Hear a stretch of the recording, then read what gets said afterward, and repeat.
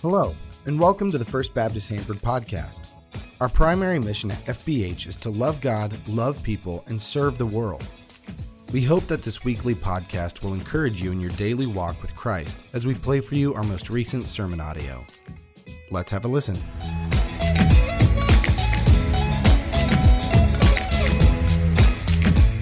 We're happy you're here with us, especially if you're a guest with us this morning. We're excited that you're here, and you came at a great time. We're just launching into our brand new series. We started it last week. Obviously, it's entitled I Am He, and we're taking a look at the entire Gospel of John. And so from last week all the way until the Christmas season, we're going to be doing I would say a medium dive into the book of John because there's other pastors who have spent over 2.5 years digging through the Gospel of John. And so they're obviously way better than I am. But that being said, last week we really did an overview of the entire Gospel of John. So it was a 30,000-foot view of the entire gospel, and we tried to give some context as to what was going on at the time of this specific letter being written. But today we get to take our first dive into the book. So if you have your Bibles with us,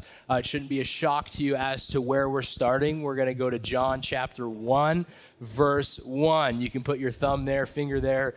Make sure your screen doesn't shut down on your phone if you're doing it digitally, whatever it is. We're going to get there in just a sec. As you're doing that, I wanted to share two quick stories with you. So I get the pleasure of actually taking all of my kids, the 4 kids that are in school, to school every day. And it is a really good blend of fun and chaos and anger, all like wrapped in to one little bundle there. And so, we're like doing our best to comb down Calyx and, make sure that there's a good mix in their lunch of food that they will eat and food that they should eat, right? And then we're throwing them into the car, not literally all the time, but we're getting them into the car and we're getting them off to school. And usually on the way to school, we're doing one of a couple things. It's either, it's me and 4 of my boys in there. We're either, listening to music, which is, we were listening to Christmas music a couple weeks ago, and I was like, I don't know why we're doing that. It's 107 outside, but okay, fine. We'll listen to some Christmas music, specifically Christmas, or the Chipmunks Christmas album. So if you really want to be annoyed, listen to Christmas music by the Chipmunks when it's 107 degrees outside. So anyway, it's either that or they're telling us some sort of story. They're telling me some sort of story on their way. With this particular day, one of my kids, as we're driving to school, he's like, Dad, can we pray for my friend?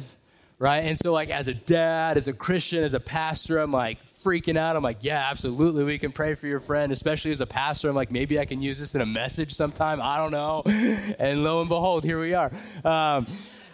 But so I asked him, I was like, hey, buddy, so what's going on with your friend? And he goes on to tell me the story of his friend and just the weight, the burden that his friend has in his life as a really young kid and how difficult it is for him. And that same weight, that same burden was on his heart as well. And so he was like, you know what we need to do? Dad, it would be so helpful if we just prayed for my friend. And I was like, yeah, man, let's do it. So I had him pray, and man, just like the purest prayer, right, of just like a kid who's under the age of 10, just like, God, Jesus, just help him. Just help. He just kept returning to, just help him. And so I drop him off, and I'm just like giving myself high fives in the car. I'm like, yeah, we're doing something right. Let's go, right? And so 8 hours later, I got home, and I'm so pumped up about the whole thing. And then my kids are playing on the trampoline, all 5 of them. I'm sure that's not a safety hazard or anything like that. There's a net around it that's mostly intact, so it's fine.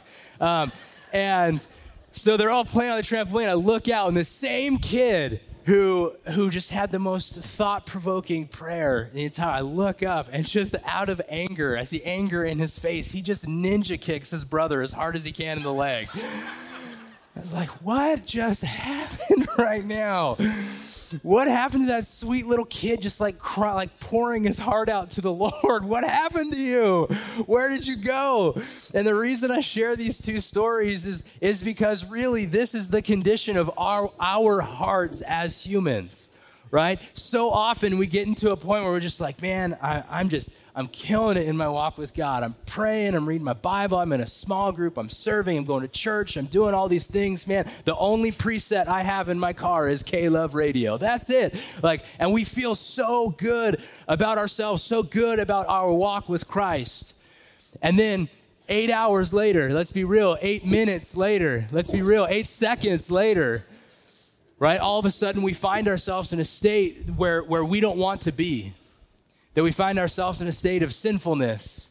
We recognize that, man, I am so messed up that regardless of the things that I do, regardless of the good that I do, I am just still a sinful person.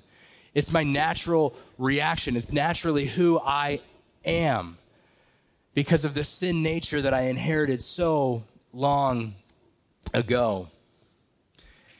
And I'm hoping this isn't just relegated to my kids. We as humans are all incredibly sinful. Everyone is. I don't care how shiny your shoes are. I don't care how well groomed your hair is this morning. I don't care. Every single one of us in this room, we are good in our eyes 1 minute, and the next we are sinful, selfish people. It's the reality. It's me. It's everybody on our staff. It's every single one of you sitting out here. No one is better than anybody else. We are all broken and sinful people before the Lord. There are some of us in here who've been at church a long time. I fall into that category. You have, the act. We have that act that we put on as Christians on Sunday mornings down pretty pat, right? You step out of your car that you just got an argument with your spouse in about parking outside or something like that, or doing a rolling stop. We got a hand raise here. Wasn't asking for a confession. And then we walk in, and everything's rainbows and unicorns, and man, it's great. We're doing so good. And in reality, inside, we're just broken, sinful people. And there's others of you who are new to church, and you're just trying to figure out who Jesus is. You don't know who he is yet. There's this whole mystery surrounding him. You're like, okay, I understand. I need to get my life together. And someone told me that if I need to get my life together, I should go to church. And so because of that, at church, then I heard about this guy named Jesus. Well, who is Jesus? Why is this guy going to help me get my life together? Why is that the case? And so regardless of where you're at, of a seasoned veteran, or you're a rookie, to use NFL terms as we start the season today, regardless of where you're at in this spectrum of faith, John, in the first 18 verses, is going to make some massive claims about who Jesus is. And with those massive claims, there are repercussions for every single one of us, regardless of where you are on the spectrum. These first 18 verses of John is known as the prologue. It's the prologue. And so John, what he's doing here is these claims, he is setting a framework for the entirety of his gospel. And we talked last week a little bit about who John's audience was. It was non-believing Jews largely. Now this translates well to us because the fact that when John wrote this, actually the vast majority of people that he was writing to never saw Jesus because it had taken so long. The writing of this gospel was so far removed from Jesus' death, burial, and resurrection. So largely we have this massive group of people that John is writing to. They have no context for who Jesus is outside of the tall tales that are probably being told. And so John now writes this gospel to these people. And his statement, his purpose is incredibly clear. His statement is John 20:31. We talked about this last week. It's not going to be on the screen, but if you want a reminder as to why John wrote this book, this is why he wrote the book. He said, these are written, these stories is what he's talking about, that you may believe that Jesus is the Christ, the Son of God, and that by believing you may have life in his name. That's the entire purpose of the Gospel of John. The entire purpose of the Gospel of John. So we need to dig into that a little bit. we need to recognize if that's the purpose of the Gospel of John, John is going to then consistently be reminding his audience of Jesus' divinity. He's going to be reminding them of the fact that Jesus is God. If we look at the first 5 verses there, it says this: in the beginning was the Word, and the Word was God. And the Word was with God, and the Word was God. He was with God in the beginning. Through him all things were made. Without him nothing was made that has been made. In him was life, and that life was the light of all mankind. The light shines in the darkness, and the darkness has not overcome it. So the Word is Jesus himself. You'll recognize, if you have your Bibles open, the W on Word is capitalized. John is hearkening back to an Old Testament understanding that as he is as he's writing this gospel to those who are Jewish, they would have been familiar with the Old Testament. They would have been familiar with the prophets. They would have been familiar with the law. They would have been familiar with the creation narrative in Genesis. So he's echoing part of that creation narrative in Genesis 1:1, where it talks about in the beginning. So he says the same thing here in verse 1, in the beginning. But he doesn't just stop with the idea of God creating. He talks about something that's called the Word. And so the Word in this sense is Jesus, is what they're talking about. Jesus is the Word here. That word specifically would have tied the idea of Jesus, a divine being, back to the Old Testament law. Those two words would have been used together. That word is logos in the Greek. And so logos would have been used to denote, some people would have used it to denote the law in the Old Testament. Well, John is going to use it to describe Jesus in the New Testament. So now we have John who's using this wonderful way to kind of stitch these two things together of the Old Testament and the Savior of the world going hand in hand perfectly, using the same word, one being capitalized, the other not being capitalized. But in verse 1, John said, we heard him, we saw him, we looked on him with a steadfast gaze, we touched Jesus. Remember, John is looking back to everything that had happened for those 3 years that Christ walked the earth. And so John is just reminding, look, we touched him, we heard him, we saw him. And this incredible awareness came to them as they were listening to Jesus talk, and they were listening to the authority in which Jesus taught, that God was speaking to them. And as they were looking at Jesus, they were looking at God. And as they touched Jesus, they were touching God. And as they embraced Jesus, they were embracing God. And if we put all of that together, we can recognize then that Jesus is co-equal with the Father. Jesus is co-equal with the Father. Now, this gets messed up in our heads sometimes, right? This gets messed up in our heads sometimes because of the fact we talk about that Jesus is God's Son. And if we look at normative culture, we would recognize that my sons are under the authority of whom? My wife, correct, but also me, okay? They're under the authority, they're under our authority as their parents. This is not the case here. This is not the case. Jesus and God are co-equal. And this is one of the emphasis that John has in his gospel. He wants us to know that Jesus is God the Son. That is not that he is less than God, that is equal with God. He is God, yet they're distinctly separate here. And on other occasions, if you're well read in your Bible, on other occasions, you'll recognize that Jesus even refers to the Spirit of God, the Holy Spirit, the Holy Ghost, whatever vernacular you want to use. That's what he's talking about. He alludes to him in other points in the gospel. But at this point in the gospel, John is focusing on the Father and the Son. He's focusing on Jesus' divinity. He's focusing on the fact that Jesus is God. But if we got back into the idea of God the Father, God the Son, and God the Spirit, we would recognize that Trinity is usually the term that we use to be able to describe that. An important little nugget. Trinity, the word Trinity, the phrase Trinity is never used in your Bibles.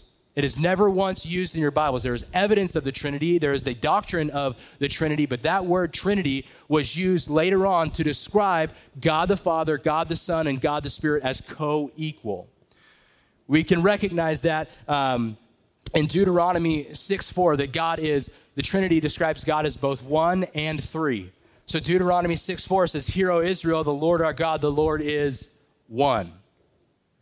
Okay, good. We can recognize that God. We have a God. That's perfect. There's only one God. Yet from the very beginning, God revealed himself as one being, one God. That is a unity of three persons, because then you could rewind back to Genesis 1:26, and it says, "Then God said, let us make mankind in our own image, in our likeness, so that they may rule over the fish in the sea and the birds in the sky, over the livestock and all the wild animals, and over all the creatures that move along the ground." The us there is the Father, the Son, and the Holy Spirit. They are distinct from one another. So the Father is not the Son, nor the Holy Spirit. The Son is not the Father, nor the Holy Spirit. And the Holy Spirit is not the Father, nor the Son. Yet the Father is God, Jesus is God, and the Holy Spirit is God. And I'm going to stop explaining it there, because that's just about all I can explain it. It is one of the most difficult doctrines for us as humans to be able to wrap our minds around, because it doesn't make sense to us. You're like, oh, I can describe it. It's like a three-leaf clover, right? We have God as one branch, and Jesus is one branch, and the Holy Spirit is another branch. Like, no, it's not the same thing, though, because all those things aren't distinct in nature. Well, okay. Well, then I have, how about water? We got steam, and we have liquid, and then we have a solid. They're three different states, but they're one as far as their makeup, their chemical makeup goes, and that sort of thing. That falls short of the explanation, though, as well. And so the Trinity, we have to recognize there is a ton there, and I wish I could camp here for like 7 weeks, but I'm pretty sure y'all would leave after about an hour. So we can't get to all of it, but no, there is a ton of meat left on the bone when it talks about the doctrine of Trinity, the doctrine of the Trinity. But what we need to recognize from this, and from this text specifically, is that Jesus and God are indeed co-equal. So as we continue through the passage, another thing that we need to understand is Jesus is the light of the world. Jesus is the light of the world. John 1:6-11. It says this: "There was a man sent from God whose name was John." This right now is not talking about the author. This is talking about John the Baptist, John the Baptizer, the one who came before Jesus to proclaim who he is. Verse 7, "He came as a witness to testify concerning the light, so that through him all might believe. He himself was not the light. He came only as a witness to the light. The true light that gives light to everyone was coming into the world. He was in the world, and though the world was made through him," back to creation, the world was made through him, the world was made through Jesus, the world did not recognize him. He came to that which was his own, but his own did not receive him. The life gives light. The life that Jesus has and the life he shares with those who follow him gives them light, gives them life. The light that comes from new, spiritual, eye-opening life, the life that gives sight to the blind, the life that gives sight to not just the physically blind, but the spiritually blind. Eternal life gives light to eternal sight. That's what they're talking about here. Jesus being the light of the world means the world has no other light other than him. It doesn't say Jesus is a light of the world. It doesn't say Jesus is one of the lights of the world. It says Jesus is the light of the world, singular. Jesus is the light of the world. If there's going to be light for the world, it will be him. It will be Jesus. It is Jesus or darkness, period. And that's what John's trying to get at here. There is no alternative. There is no other light. It means then that all the world and everyone in it needs Jesus as what? Their light. That's it. Because outside of Jesus, it's strictly darkness. It means that the world was made for this light. This isn't a foreign light. This isn't a light that came after he recognized how terrible everything was going and came in like a superhero and was like, don't worry, guys, I'll be your light from now on. This light is not a foreign light. This is a light that helped create the entire world. The world was put into existence in him and through him. That's the light that it is talking about here. And when this light comes, it not only makes sin plain, to see, rather, it allows us to recognize that our sin is foreign and our sin is ugly. That our sin is the foreign piece. Darkness is the foreign piece to creation, not the light. This world was made to be illuminated by his light. That was the original intention. The illumination of this world comes from Christ alone. And again, there is so much. Please go back and read and find some notes online, blueletterbible.org. If you're looking for a great insight, that's a great one for you. But go back and read these 18 verses because there is some doctrinal density that is going on here that we can barely scratch the surface for. So we're going to keep moving. We're going to skip over verses 12 and 13 for a second. We're going to come back to them in a minute. So in verses 14 and 15, John's gospel actually reveals to us that Jesus, who is Jesus? Jesus is the Son full of grace and truth. Jesus is the Son full of grace and truth. So I know this morning's going to feel like drinking out of a fire hydrant.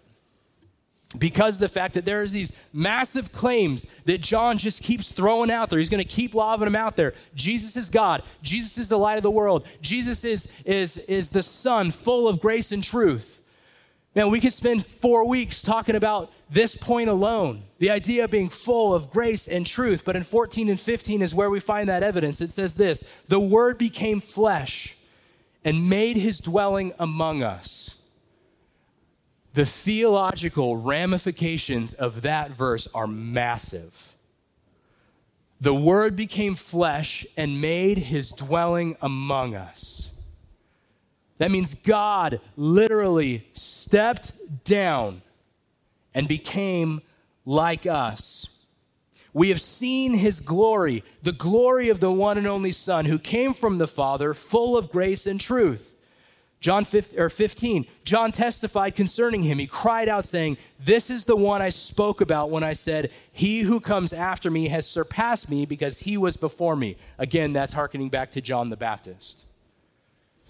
But verse 14 is massive. We need to enter in to this verse recognizing this is one of the most important events in all of human history.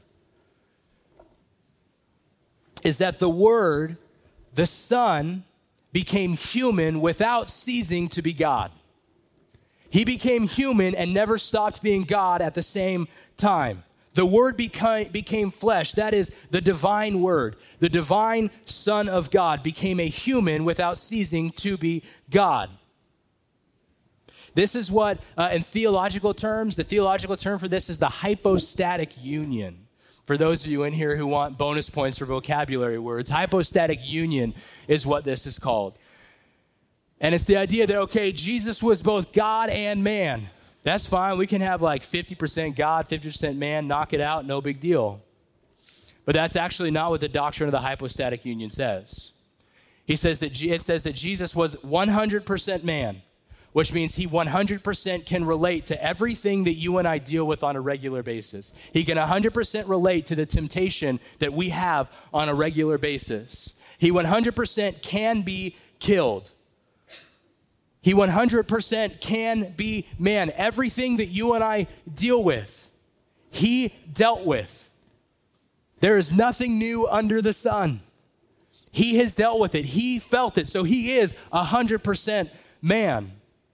And then there's this other side of things that we need to recognize that he's also 100% God. Which means that as he was on earth, he temporarily set aside the privileges of deity, his God powers. Temporarily set some of those things aside, but never once stopped being God. Never once stopped being God.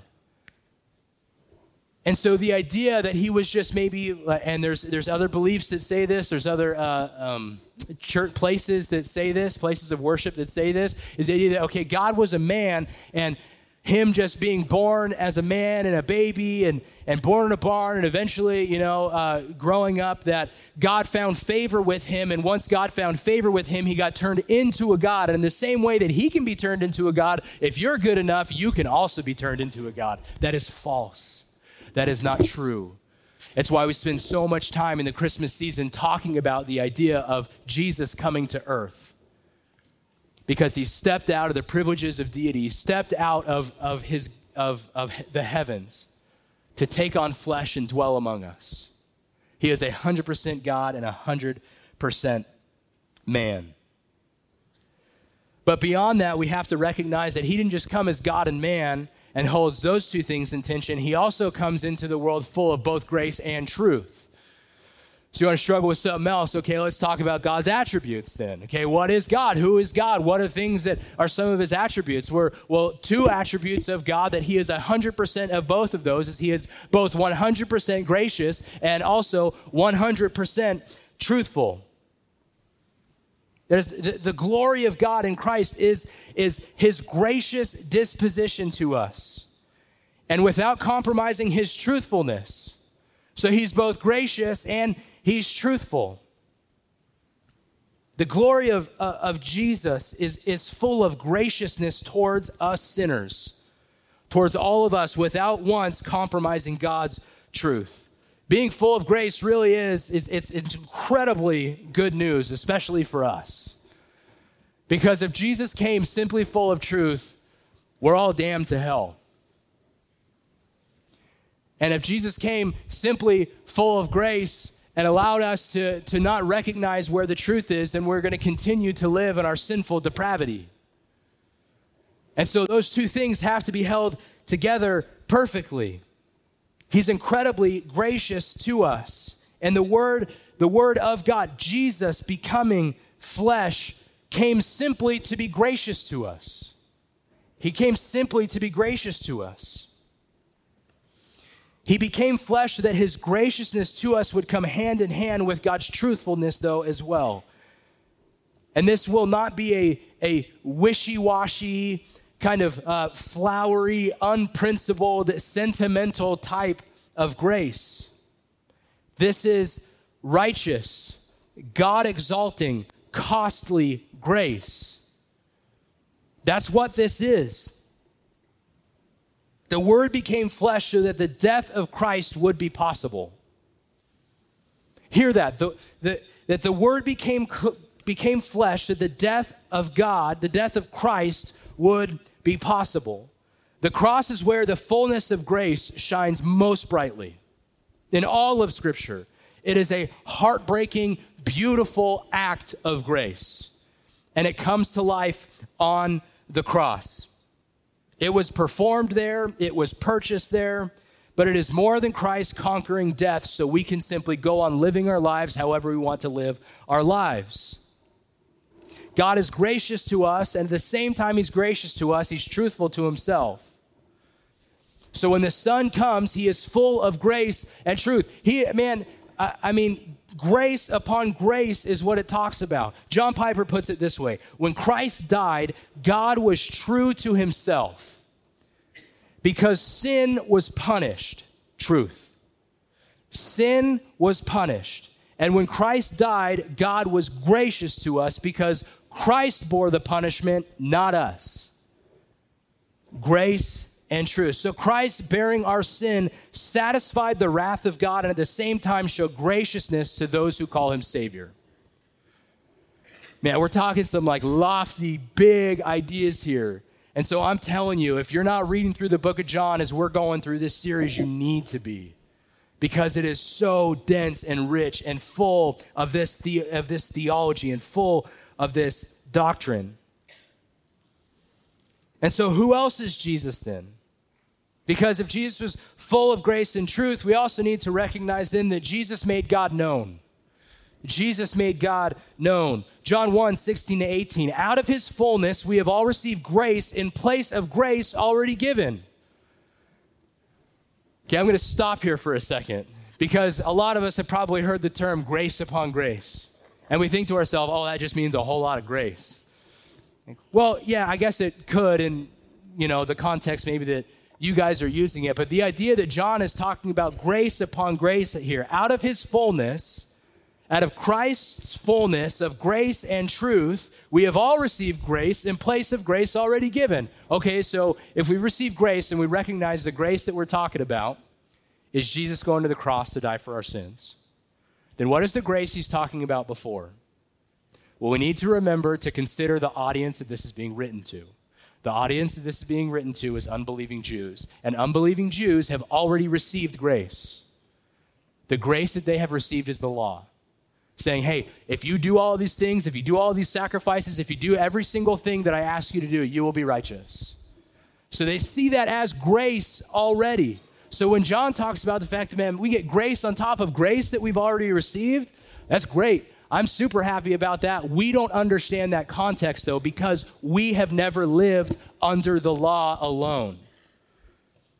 All we have lived under, if you call Jesus your Savior, is grace, not grace upon grace. So Jesus says, out of his fullness, we've all received grace in place of grace already given. 17, for the law was given through Moses. Grace and truth came through Jesus Christ. Grace upon grace. Law, Jesus. No one has ever seen God, but the one and only Son, who is himself God and is in closest relationship with the Father, has made him known. The wording here talks about, in the Greek, it talks about the idea of Jesus and God being face to face. That's how it talks about this idea. It's even hearkening back up to the thought of being co-equal. See, if you actually look at all of John 1 through 18 in the prologue, he writes in a specific structure where the first 5 verses actually go along with the last 2 verses. And you can work your way down all the way till you get to the middle. And the reason that I skipped verses 12 and 13 is because of the fact that that is the crux of the entire prologue. So let's read. It says, yet to all who did receive him, to all who did receive Christ, to those who believed in his name, he gave the right to become children of God. Children born not out of natural descent, nor of human decision or a husband's will, but born of God. In short, because of who Jesus is, we can be children of God. That's what the entire prologue is working towards. If you look at it, here's another term for it. It's called the chiastic structure. Look it up. You can see how the entire prologue starts here, works its way up to a peak with verses 12 and 13, and then descends again. It's incredible the way that John, inspired by the Spirit, was able to put these things together. So the crux of the entire thing that John is getting us to understand with all these massive claims about who Jesus is he's saying, look, Jesus is all of these things. And because Jesus is all of these things, you and I, we get to be children of God. It's absolutely incredible the way that this is written. So because of the fact that Jesus is co-equal with God the Father, because of the fact that Jesus is light of the world, because of the fact that Jesus is full in grace of truth, because of the fact that Jesus came to make the Father known, we all get an opportunity then to be children of God. So the question remains is, what does that mean for you? What does that mean for you? It's no accident that verse 12 to 13 describe being born again. And verse 14 describes seeing the glory of the Son of God. If you remember back in verse 4, it says, in him was life, and the life was the light of men. When new spiritual life is given, new light happens. When new spiritual life is given, new light happens. The light's not a physical light. It is a spiritual brightness of the glory of the Son of God that was referred to back in verse 14. That's how come we see. That's how as people who are believers, who call Jesus their Savior and follow him every single day of their life, that's how we see. because we are in turn a reflection of that light. That's who we then get to be. And how does that new spiritual life happen to us? Verse 13 says it happens when we're born not of man, but of God. It happens by being born again. That's how we come to faith. That's how we receive Christ and become children of God. To go back to verse 12. We become children of God by the gospel. By understanding and following who he is. By hearing the story of Jesus. By recognizing his saving deeds, by recognizing his words, God creates in us spiritual life. We are born of God through the gospel. And that's new spiritual life. That's how it sees the light. That's how it sees the glory of Christ. It does so immediately. That's why later on in John chapter 8, it calls it the light of life. When you're given spiritual life, you see spiritual glory. In other words, we're the children of God because this life and light and belief and receiving are our right to be children of God. But it's nothing that we have done. And that's what we need to point out this morning. Man, if you're bootstrapping, if you're like, you know what, if I can pull myself up on my bootstraps one more time, if I can get my life together, man, if I could just stop cussing more, please do your best to stop cussing more.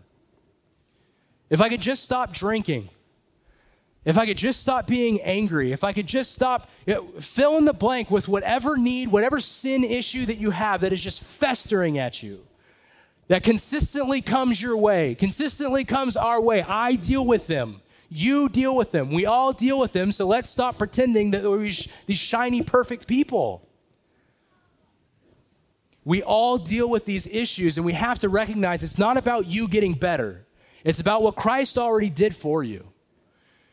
And so because of the fact that Christ, God, Jesus, came full of grace and truth, we get to live in that grace and move towards that truth every single day. Because we now have the right to be called children of God. Not because of what you have done, not because of what I have done, but because of what Jesus came to do and did, and it's done. That's it. As we walk through the Gospel of John, we are going to consistently land at what every gospel is about. Every single gospel, regardless of who it's written to, regardless of who it's written by, whatever it may be, every single gospel is about the good news of Christ and how his sacrifice, listen to this, how his sacrifice leads to our righteousness. That's what every single gospel is about. So if you are sick and tired of hearing about the fact that you're a new creation in Christ, that you're a new creation in God, that you can't do anything on your own apart from Christ, you're going to be real bored this series. Because we are consistently going to push back into the idea that Jesus is God, he came to earth, he died and conquered death so we could be made whole again. That's it. That's the Gospel of John. Don't come the next 10 weeks, I guess, because I wrapped the whole thing up. I don't know. But this prologue has massive theological implications because there are massive, lofty claims that John makes about Jesus. And I would encourage you, if you're not in a small group, jump in one. If you are in a small group, man, dig deeper into verses 1 through 18.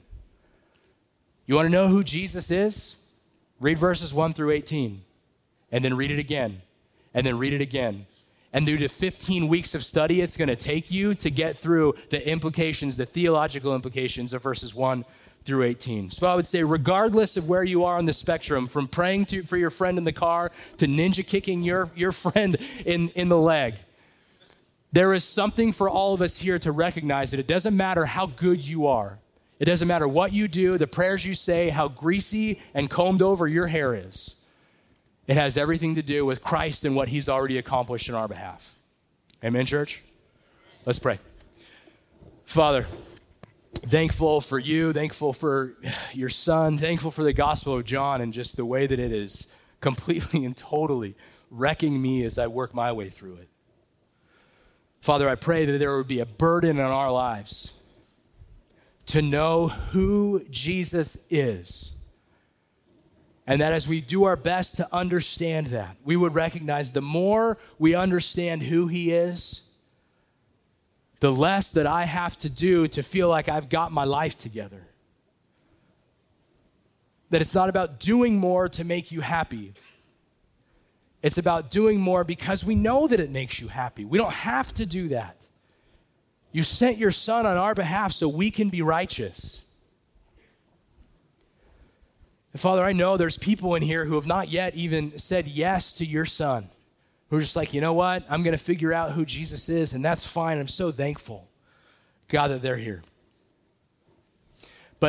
But with head still bowed and eyes still closed, if that is you, if you are someone in here saying, you know what? I am so thankful. I'm so thankful that I don't have to have my life together, that I can come as I am, just a broken, busted up, messed up sinner. And so here we pray the ABCs, admit, believe, choose. And if you're one of those people who just wants to just follow Jesus, I would say just pray this after me. Just say, God, I admit that I'm a sinner in need of a Savior. I admit that, Lord. I'm messed up. I deal with sin issues all the time. I'm angry all the time. I'm frustrated all the time. I'm looking at things on the computer I shouldn't look at. I'm angry at my spouse. I'm lusting, whatever, fill in the blank. Father, I admit that I'm a sinner, though. But God, I believe that you sent your son, that the word became flesh and dwelt among us. I believe that you sent your son to die on the cross for my sake, so I could be considered righteous again. Lord, I believe that. And see, Lord, I choose to follow you every single day of my life. That as I wake up, I'll recognize it's about you, God. It's about you and what your son has accomplished, that I would make your name known. God, we love you. It's in your son's name we pray. Amen. Thank you for listening to the FBH podcast. We hope that you enjoyed this week's sermon.